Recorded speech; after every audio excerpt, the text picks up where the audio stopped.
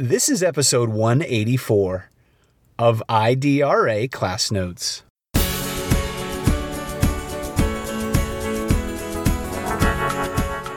If I have certain biases, I need to connect with others who are working quite well and positively with these children and learn from them. I need to get a counselor, somebody who's a critical friend who lets me know, first of all, this is how your bias is showing, and here's what you need to do. If I feel a particular bias against a particular student because of their identification, then I need some counseling. I need to work that out. And the campus should have a very positive atmosphere of inclusion.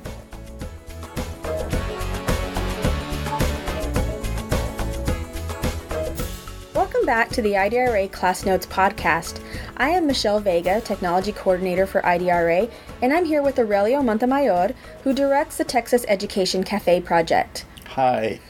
All right, so today we're going to ask some questions or talk about equity and justice for LGBTQ students and teachers' responsibilities. What do you see as the teacher's role in supporting LGBTQ students in their classrooms? Well, teachers both inspire and protect these students by acknowledging their assets and taking courageous action. It's very important.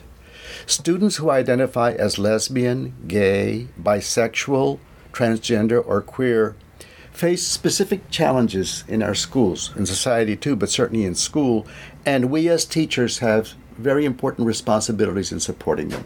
Okay, so what specific teacher actions do you consider as important?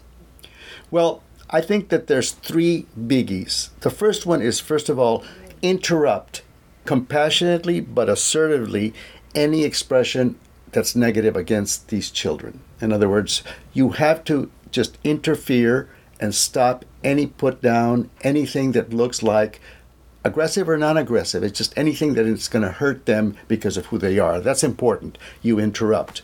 But then just as important is that you, in each child, as a teacher, identify what their strengths are, what their assets are, what they bring. And you do this without exaggerating or going overboard with it, but just as you do with any child. Whether you're a third grade teacher or a high school teacher, when they come to you, you want to see what do they bring in a positive way. Because if you're seeing them through a deficit lens, your actions and your expressions are going to reflect that. In other words, you have to make sure that as a teacher, you're accepting them and that this particular aspect of them is not something very special that you have to note in any way, but you do have to make sure that they understand that you care about them, you're protecting them, and that you're looking to see how their experience and their talents connect to what you want to teach them and they can grow with it. And then as a teacher, it's important in your classroom that you help students have conversations in a positive way about how students identify. If a student, for example, strongly identifies with this ethnic or racial background, that's part of it. Likewise, if they identify with their gender, whatever it is, you have to have conversations that everybody respect individual expressions of individuality and that there be an experience of positive dialogue about these issues and everybody gets supported. Okay, so those are three things. Okay, you interrupt, you identify strengths, and you facilitate conversations. Okay, so what are some of the complexities for these students?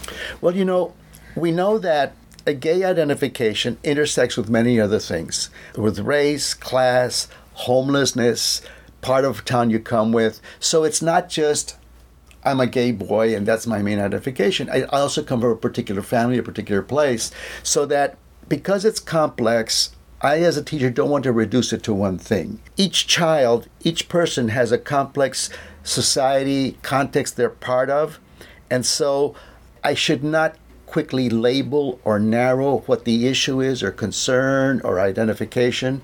I need to really observe and observe with care. I have to really be, who is this child?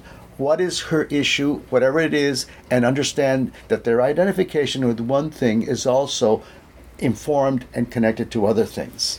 Okay, and so just kind of off the cuff, in regards to resources for teachers to help students with those complexities, what do most campuses offer? I don't know what most campuses offer, but what I do know is important. Number one, there is literature online. You can do a search, and if you connect to our article, there's information that's useful. But more than anything, to support a professional learning community or you teachers as practitioners connecting with each other, sharing with each other the context of what is happening, not like a grapevine, but more like, okay, I've got these students here, I'm working with them, and this happened, this is how I did it, or stuff like that. And also, how you share with your peers the strengths that you're spotting in each student. That's very important, because the passing on information about crises and problems is important because it has to be problem solving at the campus level, but also taking opportunities to say the strength that you observe in each child, whatever their identifications are. And so there is information online. There's a lot of information online. All you have to do is a quick search and you'll find stuff. But I think for your situation, if you're a classroom teacher in a particular school, look within your group there for those who seem to be the most skilled or have the most to give about it. And avoid getting into the pitfall of complaining or getting together the teachers that don't know how to handle it and just sobbing about it or whatever. Right, it's not a venting session. Yeah, right, it's more exactly. of an action session. You need to vent sometimes, but I think to be a good teacher with these kids and a good counselor and a good surrogate parent, because you're that too, connect with those that seem to have some answers. So what if you're an educator that has strong negative feelings about homosexuality? How can you ensure that these feelings do not harm the student's success in your classroom? This is very important, and this is part of being, a mature adult. We all have prejudices. We all have biases. You can't deny that.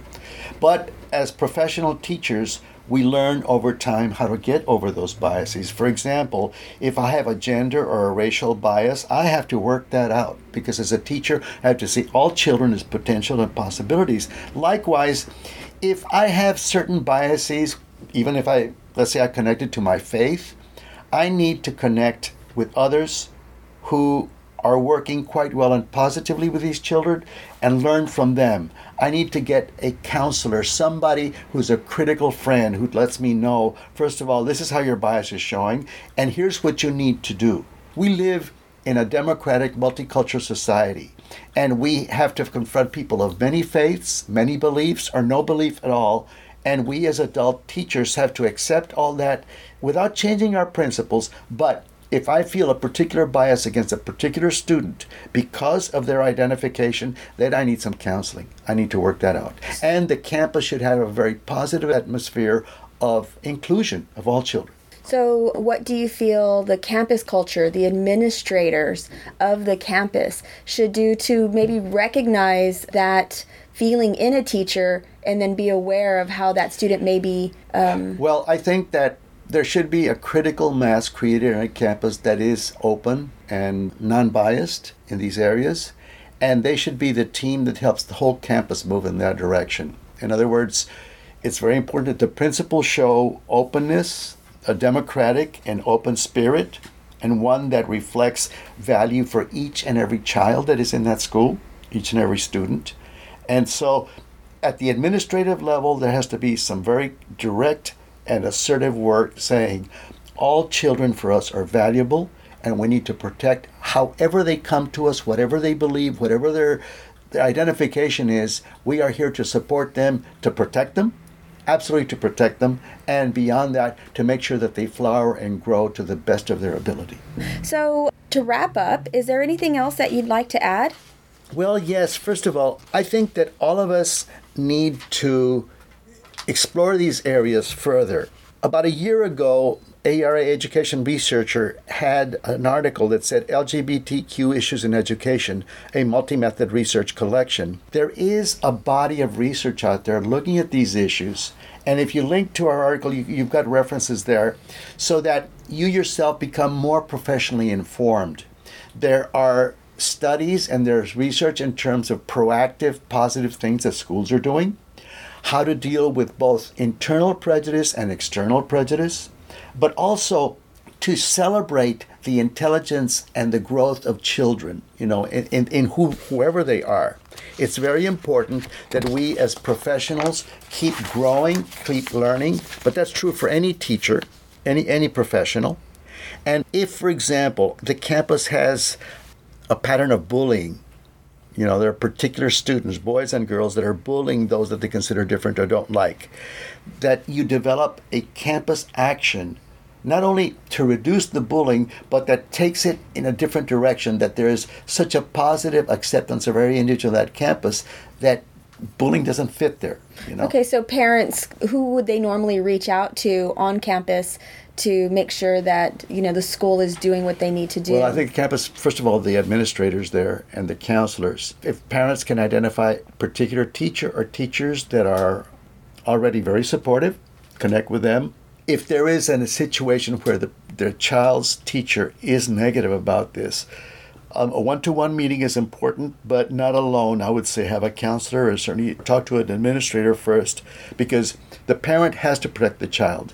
And if the school is doing something that is negative, I counsel that there be teachers or whoever that accepts it. Not only that, but that the teacher understand that if the parent doesn't protect their child, who will? So if a parent has to, and it's not easy for some parents to do it, so the school should be open to parents addressing these issues, should have standard procedures where the principal or counselor or all of the above meet with families about these issues and use that information to further a freer and more protective environment in the whole campus. I want to mention something. We have an Equity Assistance Center. It's called IDRA EX South. Provides services. We've done training for school districts around Title IX issues, around these issues we're talking about today. And so IDRA has some resources for school districts around these issues. Thank you so much, Aurelio. I really appreciate your time. Thank you for listening. And if you'd like to read Aurelio's full article, please visit our website, www.idra.org. There you'll find the newsletter as well as the show notes. Thank you. Goodbye. Thank you for listening to IDRA Class Notes. For more information on IDRA and other Class Notes topics, go to www.idra.org. You can also send us your thoughts by email to podcast@idra.org.